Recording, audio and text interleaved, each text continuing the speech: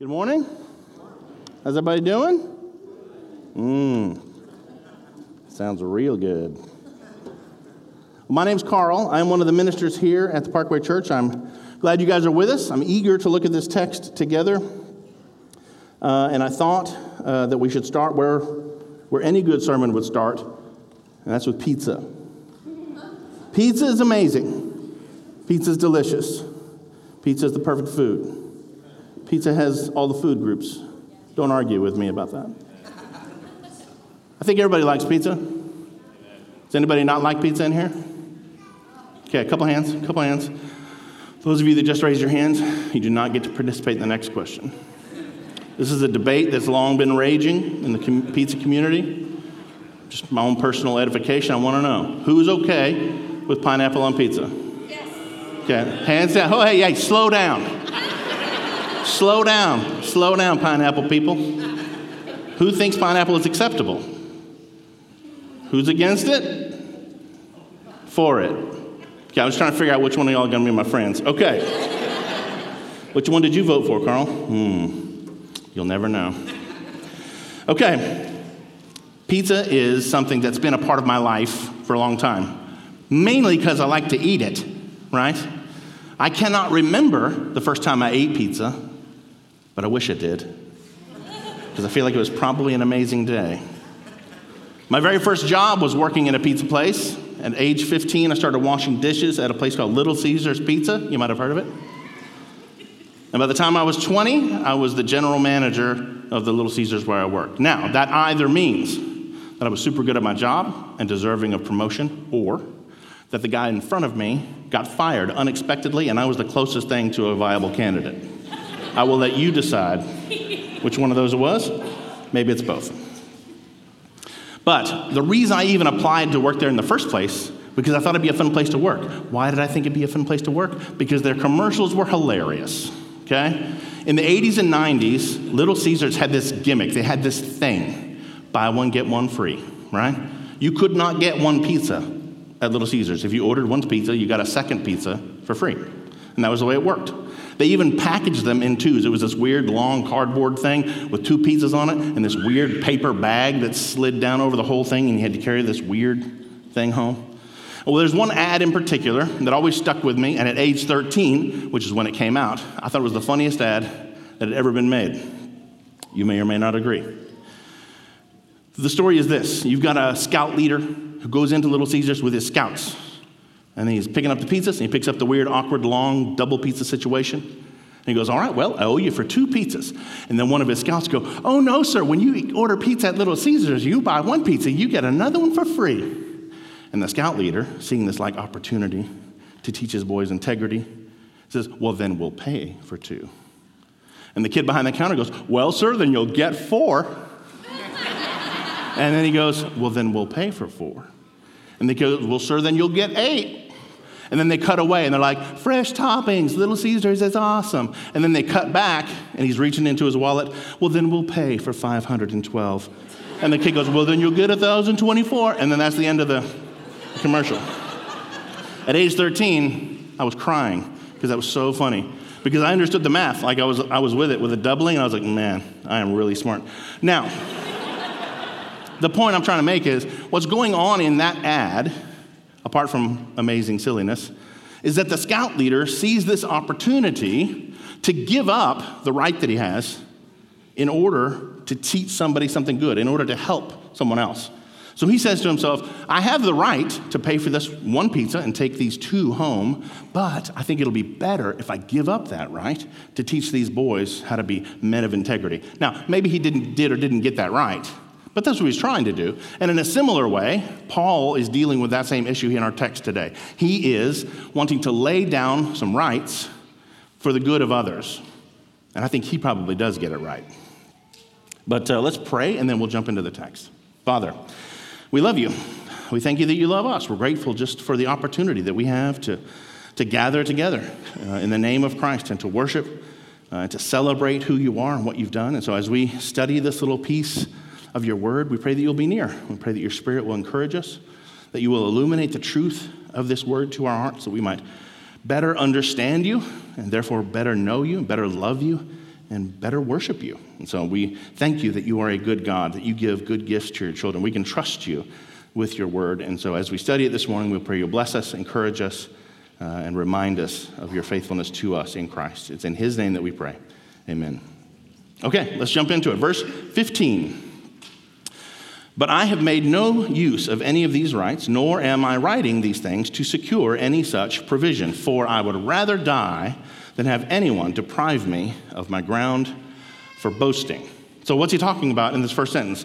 I have not made any use of any of these rights. What rights is he talking about? He's talking about the rights that he just finished explaining in the first half of chapter 9. So last week, Jeff walked us through verses 1 through 14 of chapter 9, where he kind of lays out kind of an airtight case to the Testament that he has the right to ask the Corinthian church to pay him. He has the right to tell the Corinthian church, you need to provide for me. I am here preaching the word to you. You should provide for me a place to live, clothes on my back, food to eat. You should be taking care of me because I'm taking care of you. That's the way it works. And he lays out all of this biblical evidence for why that's true. And he tells us in a couple of times in those opening verses, and he tells us again here in verse 15, that he's wanting to lay that right down. He's not making use of it. So I'm not making use of those rights. It's very clear. We can all agree I have the right to ask you to take care of me, but I'm not going to. Okay? So he's talking about these things. He's laying down this kind of airtight case. He's talking about this right that he has for a particular reason, but we're going to get to the context and the kind of why behind that as we move along. Let's keep going in verse 15, though. He says, nor am I writing these things to secure any such provision. So he's doing what Paul typically does, which is he tells people something, and then he's like, I know what you're going to say. Let me just go ahead and fix that for you and sort out that objection, because he knows what they're thinking is, I know what you're up to, Paul. You're giving us the old, a guy that preaches totally deserves to get paid. And they're like, then let us pay you. No, I couldn't. Oh, we insist. All right, I'll take it, thanks. Right? He's saying, I'm not doing that. He's saying, I'm not here trying to earn a living off of you. He's saying, I am not writing these things. I did not just tell you why it's absolutely okay for me to ask for this. I did not do that in order to get you to pay me. I'm doing something else, right? He's not writing these things to convince the Corinthian church to support him. And it's important for us to see a couple of things that I think the Corinthian church would have seen clearly that are implicit but might not be something we would notice today. Number one, I want us to notice this. What Paul is doing is he is distinguishing himself from the other speakers of the day. So we saw and heard a lot about this in the early chapters of 1 Corinthians, where there's a really big emphasis and value placed on public speaking. People that were good orators were well loved and respected, and people tried to follow them and be like, that's my guy. That guy, when he speaks, I listen. That's my dude. I follow Apollos. I follow Cephas. I follow Paul, and all these kinds of things. And very often, these kind of secular speakers, when they would get up and speak, although those names that I just listed aren't the secular speakers, but that was also happening. When these guys would speak, you could be certain somebody was footing the bill. Somebody was giving that guy a place to live. Somebody was giving that guy food. Somebody was giving that guy what he needed to buy clothing and these kinds of things. There was almost always a wealthy benefactor that would support these speakers. And Paul is trying to say, that's not what I'm doing. Because when that happens, whatever the content is, whenever money changes hands, you follow the money backwards and you'll find the power, right? We know that to be true. And so whatever a guy is speaking, if he's got a wealthy benefactor, he's probably saying what that guy wants him to say. In a similar way, if you were to throw a big party, birthday party for your friend, and you're just doing it up. You want to show your friend how awesome you are, and you're like, I'm going to hire a live band to play in my backyard. And you hire the band. What songs is that band going to play? The ones you want them to play. You're like, I want Black Crowes. I want Stone Temple Pilots. And you're like, we don't even play that stuff. Figure it out, bro. I'm paying you. But we're a Journey cover band. Don't care. Play what I asked you to play. So whatever they're playing, you can be sure they're playing the stuff that the guy with the money wanted them to play. In a similar way, whenever people would speak publicly, you could be pretty sure that they were saying whatever pleased the person that paid them. And Paul's saying, nope, I'm not going to play that game. I do not want you to be in a position to question whether or not what I'm telling you is something that's genuinely for your good, that's genuinely from the Lord, but instead is just something that my wealthy benefactor wants me to say. Okay? So he's kind of separating himself from the other speakers in that way. That's the first thing. The second thing I want us to see is that Paul is making a personal example of himself regarding something he just finished talking to them about. So in chapter 8, Paul made a big deal about the meat sacrificed to idols. You remember this? Right, so the meat sacrificed to idols was a big deal, and Paul said, hey, you're right. You guys do have the freedom to eat that meat, okay? But you can, and perhaps should, lay down that right for the good of your brothers. And he's saying that here's this right that you have that you might ought to think about laying down for the good of your weaker brother. Paul's now saying, okay, now I told you about that. Now I'm going to give you an example in my own life. Now I'm going to help you to see what I'm talking about by showing you a place in my life where I have rights, and I'm going to lay them down for the good of the brothers, for the good of other people. So then he goes on in verse 15 to say, for I would rather die than have anyone deprive me of my ground for boasting. That's pretty strong language, for I would rather die than for anybody to take away my ground for boasting. What does he mean by this? Why is he talking in this way? Well, clearly it's kind of emotive. Clearly it's kind of serious. It's very, I would rather die than have this happen. But grammatically, we're missing something. The translators have done a good job of helping us to see the meaning of this sentence in a way that works in English. But what's actually happening is if you would imagine Paul dictating this letter and somebody else is writing it down, Paul is literally interrupting himself while he talks. Imagine this. Imagine you're a parent and you've got a child who's exasperating you. That doesn't happen, I know, but imagine it. And you're talking to your kid and you're like, listen, kiddo, when you do this, you are disobeying me, you are disobeying God, and it happens over and over, and I'm really frustrated with you, and this is just, go to your room, right? You kind of interrupt yourself, and you make this new statement. That's kind of what Paul's doing. Paul's kind of saying, I would rather die than to nobody's going to take from me my ground for boasting. That's kind of what Paul's doing.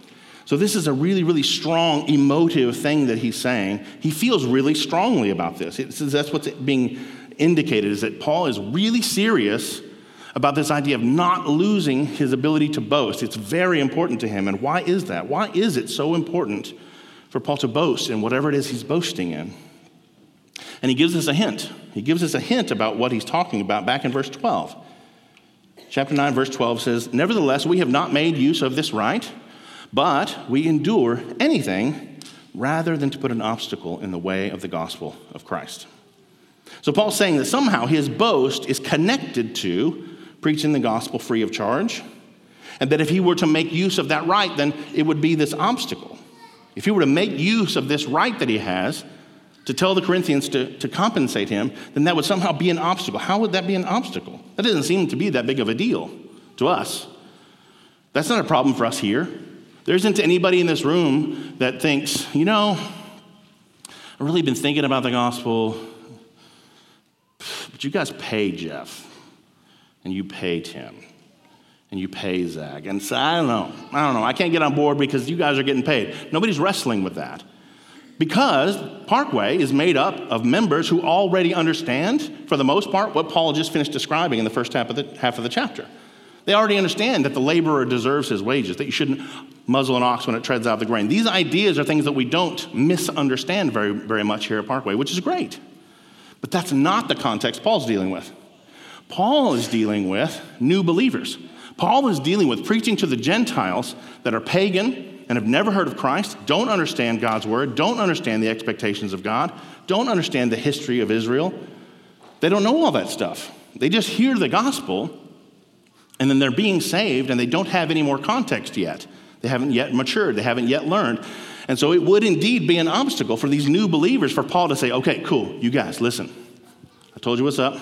You're believing in Jesus. That's awesome. Now you're part of this church. Also, you can give me some money. That would be tough. That would be difficult.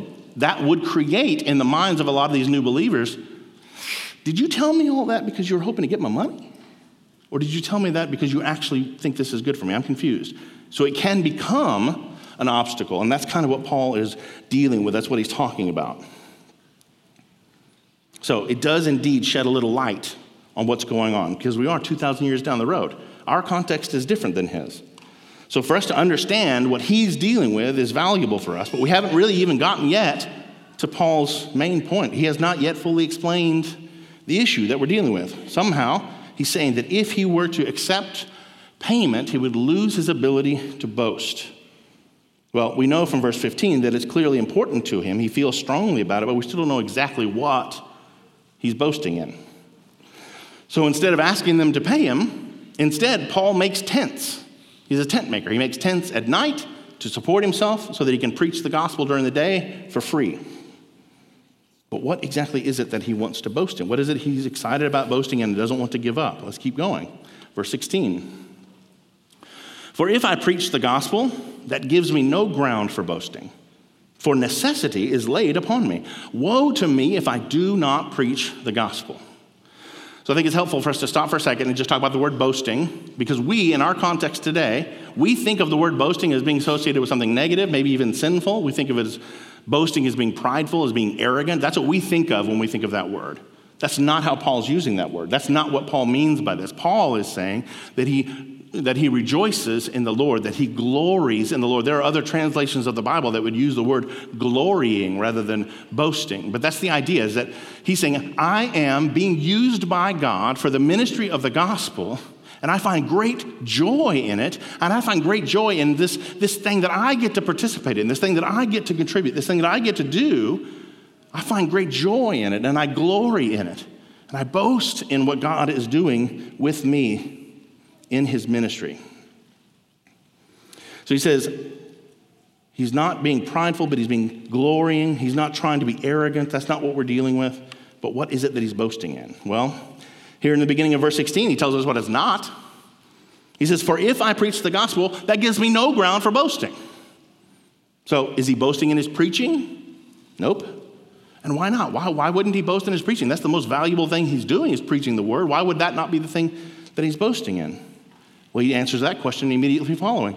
For necessity is laid upon me. So Paul is saying, this is necessary for me. I didn't get to pick this. I didn't get to choose to be the preacher who brings the gospel. This was put upon me. Necessity is laid upon me. In a similar way to some of the Old Testament prophets, God is compelling Paul to do what he does. Paul did not wake up one morning and decide, you know what I'm going to do? I think I'm going to preach the gospel. That's not the way it went. Paul talks about how he was set apart for this purpose even before he was born. He talks about this in Galatians chapter 1, the first half of verse 15. He says, but when he who had set me apart from before I was born and who called me by his grace, and he goes on to finish his thought, but he's saying, this job of mine was picked by God even before I was born. This was something that's been put upon me from the foundations of the world because God chose this for me. I didn't choose this for myself. It's like Jeremiah. Jeremiah dealt with a similar situation and spoke of that situation similarly as well. In Jeremiah chapter 1, verses 4 and 5, Jeremiah says, now the word of the Lord came to me, saying, before I formed you in the womb, I knew you. And before you were born, I consecrated you. I appointed you a prophet to the nations.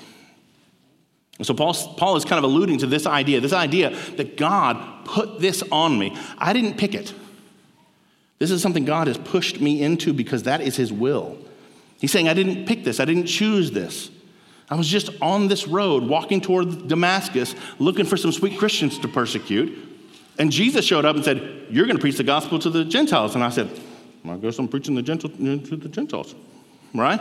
He's saying that's what this is about. It's not that I picked this because I am compelled. Necessity has been laid upon me. So if he does preach, then he's got nothing to boast in because God is compelling it and commanding it. If he doesn't preach, then he's saying, it's not going to go well for me, right? He says, woe to me if I do not preach the gospel. Woe is like this divine judgment. He's saying, if I choose to not preach, if I choose to not do the thing that Jesus made me do when he met me on the road to Damascus, it's not going to go well for me. And again, Jeremiah is a good example for us to see what that looks like. Jeremiah had a similar situation where God said, Jeremiah, you're going to be my prophet. Go and tell all the nations what I tell you. Oh, also, they're not going to listen to you at all. And they're going to make fun of you. And you're going to be really frustrated. Go on. And Jeremiah's like, that sounds awesome. And so he goes and he does it, and he's faithful, and it's awful. They make fun of him, they mock him, they deride him. It wears him out. He gets really frustrated, and he says to himself, you know what? Nah, I'm good. I'm done. I quit. I'm not going to do this anymore. I'm not going to say your name to anybody anymore. I'm super done. And then it gets worse for him. He cannot shake this fire in him to do what God has compelled him to do. He essentially says, it was worse for me when I stopped, and so I got back to it because it doesn't matter if I want to. God is compelling me. That's kind of what Paul is talking about. I am compelled. I have had this necessity laid upon me, and woe to me if I don't do it. And the good thing is that this sets Paul free. It sets him free to preach and not do it for the praise of others. He's doing it because God has asked him to do this. He's being faithful to the commands of the Lord. And it sets him free from fearing the criticism of others, which he certainly gets plenty of. And he talks about this back in chapter 4. Chapter 4, verse 3 of 1 Corinthians, he says, but with me is it a very small thing that I should be judged by you or any human court. In fact, I do not even judge myself. I just do what God's telling me to do. So he doesn't expect and he doesn't desire any reward. And he's saying, I don't have anything to boast in because I did not choose this. This is something God put on me. And then in verse 17, he's going to go on to elaborate a little more about whether or not this is actually up to him. Verse 17, for if I do this of my own will, I have a reward. But if not of my own will, I'm still entrusted with a stewardship. So what does he mean? What exactly is he saying here? Well, let me give you a couple of examples. Think of guys in the Army, Vietnam War. One guy goes down to the War Office and says, I want to sign up. Give me a gun, give me a uniform, put me in training, send me over there. I want to fight for my country. Another guy is sitting with his beatnik beard reading Hemingway, and he gets a postcard that says, guess what? You're in the Army. Show up at this day, at this time, at this place, because you're going to go fight. Both of those guys go to training. Both of those guys go to fight. Both of those guys do their duty. Both of them are faithful to do all that's commanded of them while they're over there, and they both come home. One of them has a little bit something more to boast in. One of them has something a little more to be excited about. That he said, I want to do this. I've not been compelled. I choose to do this. Or like your kids. Think about your kids cleaning their room, right? If you tell a kid to clean their room and then they clean their room, great. They've been obedient. That's excellent. If they wake up on their own at 5 a.m. and totally reorganize their closet and clean their room, and you get up to come in there and wake them up for breakfast, and they're like, right? That kid has a little more something to boast in. They've both done the same thing. They both did the thing you wanted them to do and the thing that is good and right for them to do, but one of them said, I choose this. I choose to do this. Now, that's what Paul is dealing with. He's trying to help us to see what's going on. It's important for us to notice that Paul is not commenting on his desire. He's not saying, well, I didn't wanna. He's just saying, I didn't get to pick it. It was picked for me. He's happy to do it. It's his joy to preach. He's not saying that this has been put on me and I'm doing this begrudgingly. He's just saying, I did not get to pick. All right? Is he the soldier that volunteered, or is he the one that was drafted? He was the one who was drafted. He's not doing God a favor. He doesn't even get to pick the work that he does. God's in charge, and he's the one who assigns the work. So Paul is therefore entitled to no thanks and no reward. It's just his job, right? You don't get praise for doing your job. If I'm managing a Little Caesars pizza, which I did, by the way, and I tell some kid to make a couple pepperoni pizzas and throw them in the oven, and then he does it, am I going to be like, oh my goodness, you made 2 pepperoni pizzas and threw them in the oven. Everybody come over here and look at this. Way to go, Billy. No, I'm just going to be like, good job, you did your job. That's what you do. Right? If Jeff makes me do his laundry, you didn't think that was coming back, did you? And I do all of his shirts with like extra starch and things like this, right? He just told me to do it, so I did it, which is false. I never did his laundry. Think about Moses. Think about Jonah, right? Moses takes the message of God to Pharaoh. Jonah takes the message of God to Nineveh. Neither of those guys are praised for having done that. And they both tried to get out of it. Moses is like, no, I don't speak so good. And God's like, do it. And the other guy's like, did you say Tarshish? I think you said Tarshish. And he goes somewhere else. But they both end up doing what God told them to do. They did it begrudgingly, but they were faithful to do it, but they don't deserve praise. They did what God told them to do. Paul's just doing the job that was assigned to him. He's preaching the gospel. He is passing on to his listeners what God has said. And that's the job. And just a quick aside, that should be the job of anybody who stands before the gathered assembly. That should be the way that we judge whether or not somebody that stands up here and preaches is doing it right. Did they tell you what God said?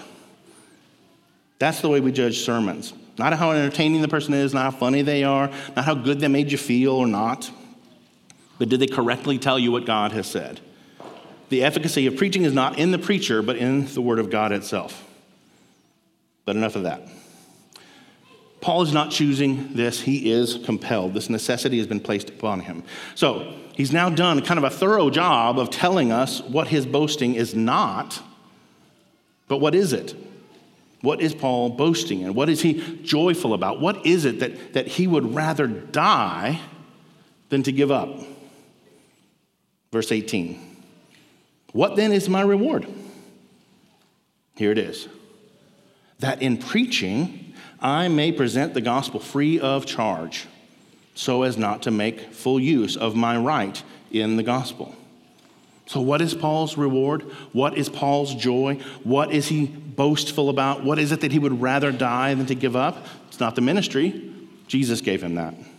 It's not the preaching. He's been compelled to do that. It's not even the message itself. That's the message of God that he's passing along. He boasts in this laying down of his freedom. He's boasting in giving up his rights.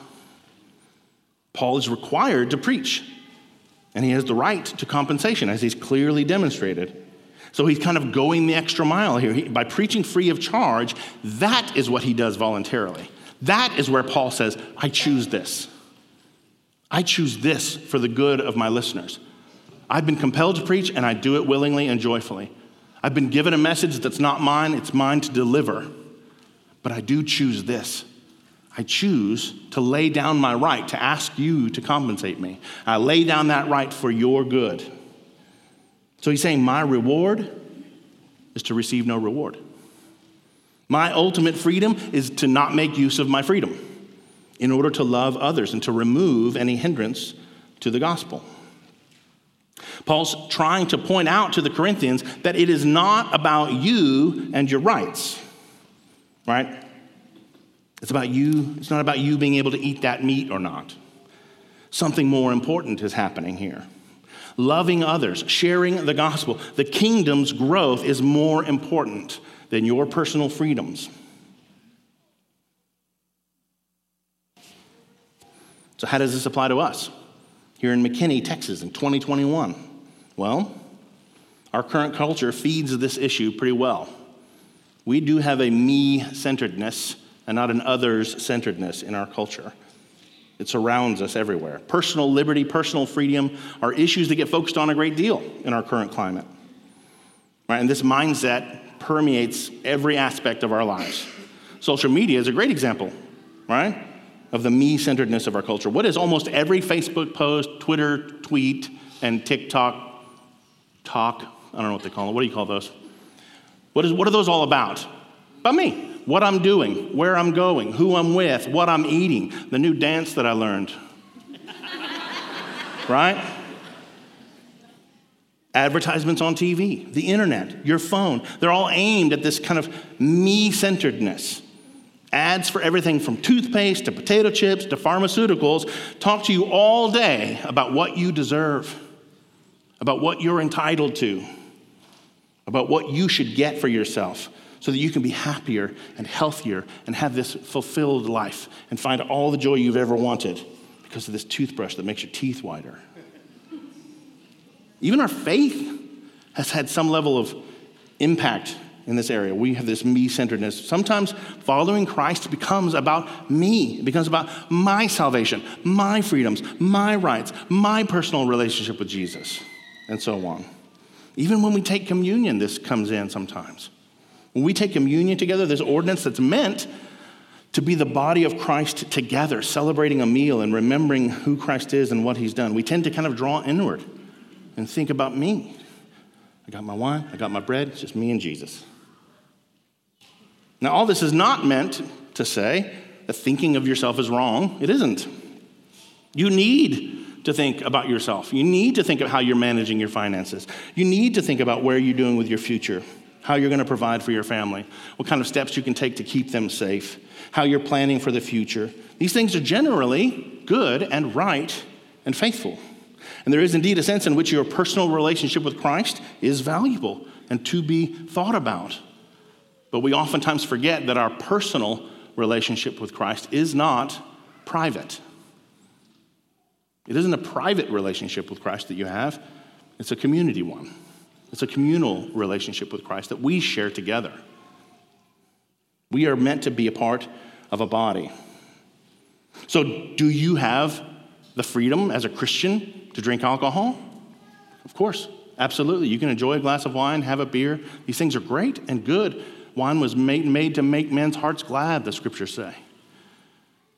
But then do you take that right and extend it to when you invite someone over who struggles with drunkenness? Do you crack open a bottle of wine, or do you lay down that right?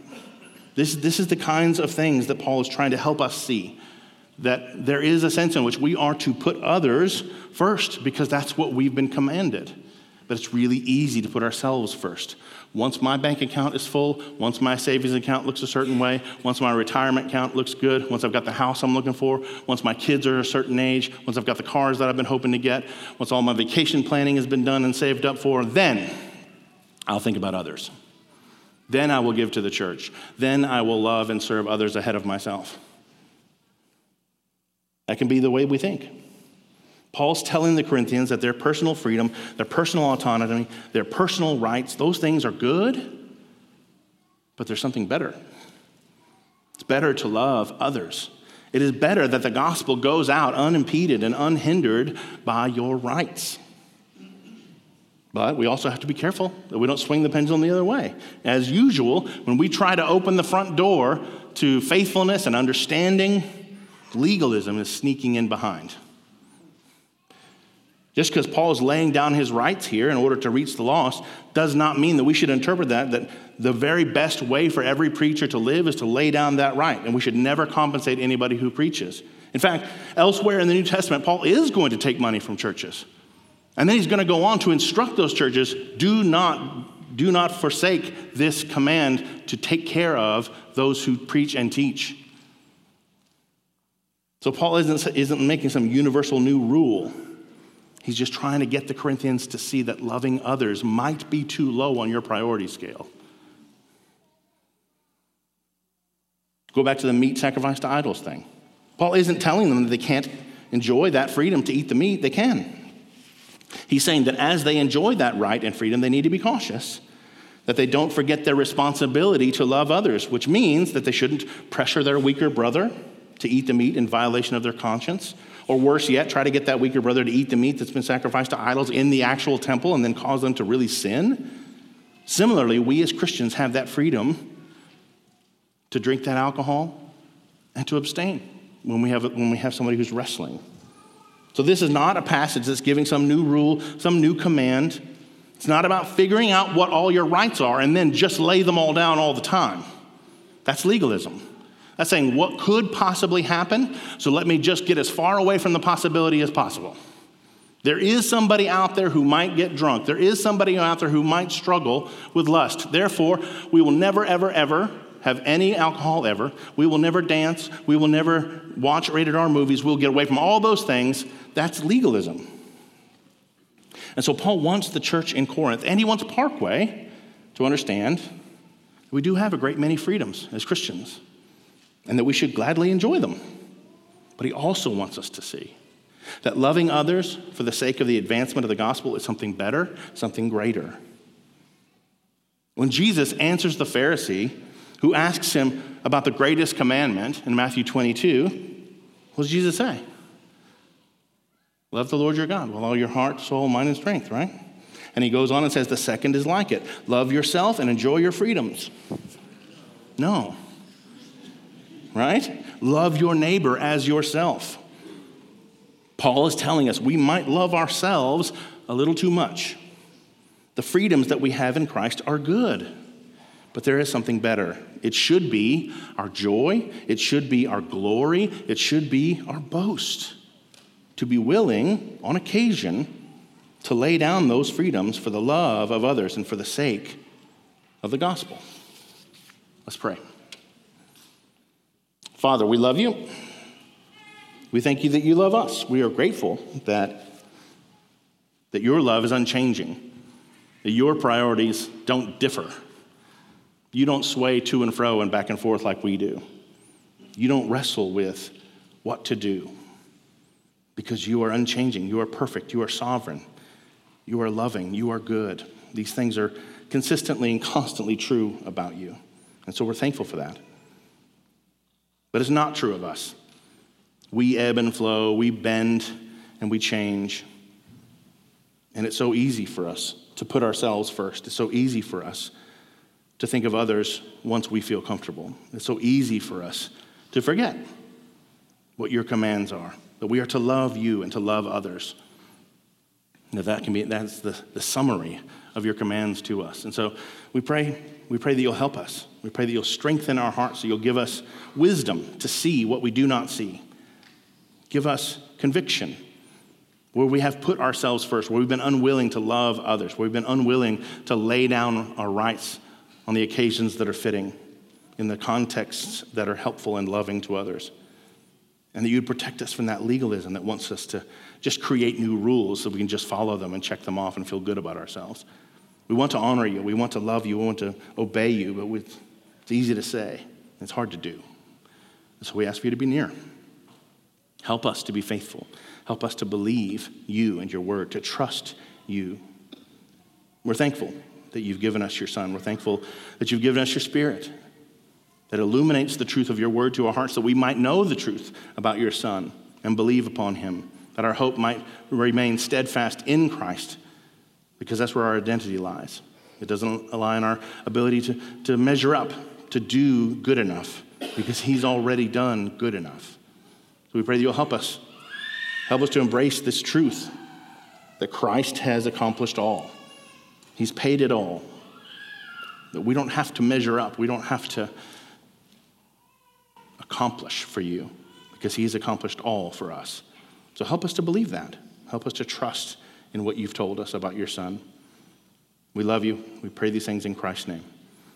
Amen.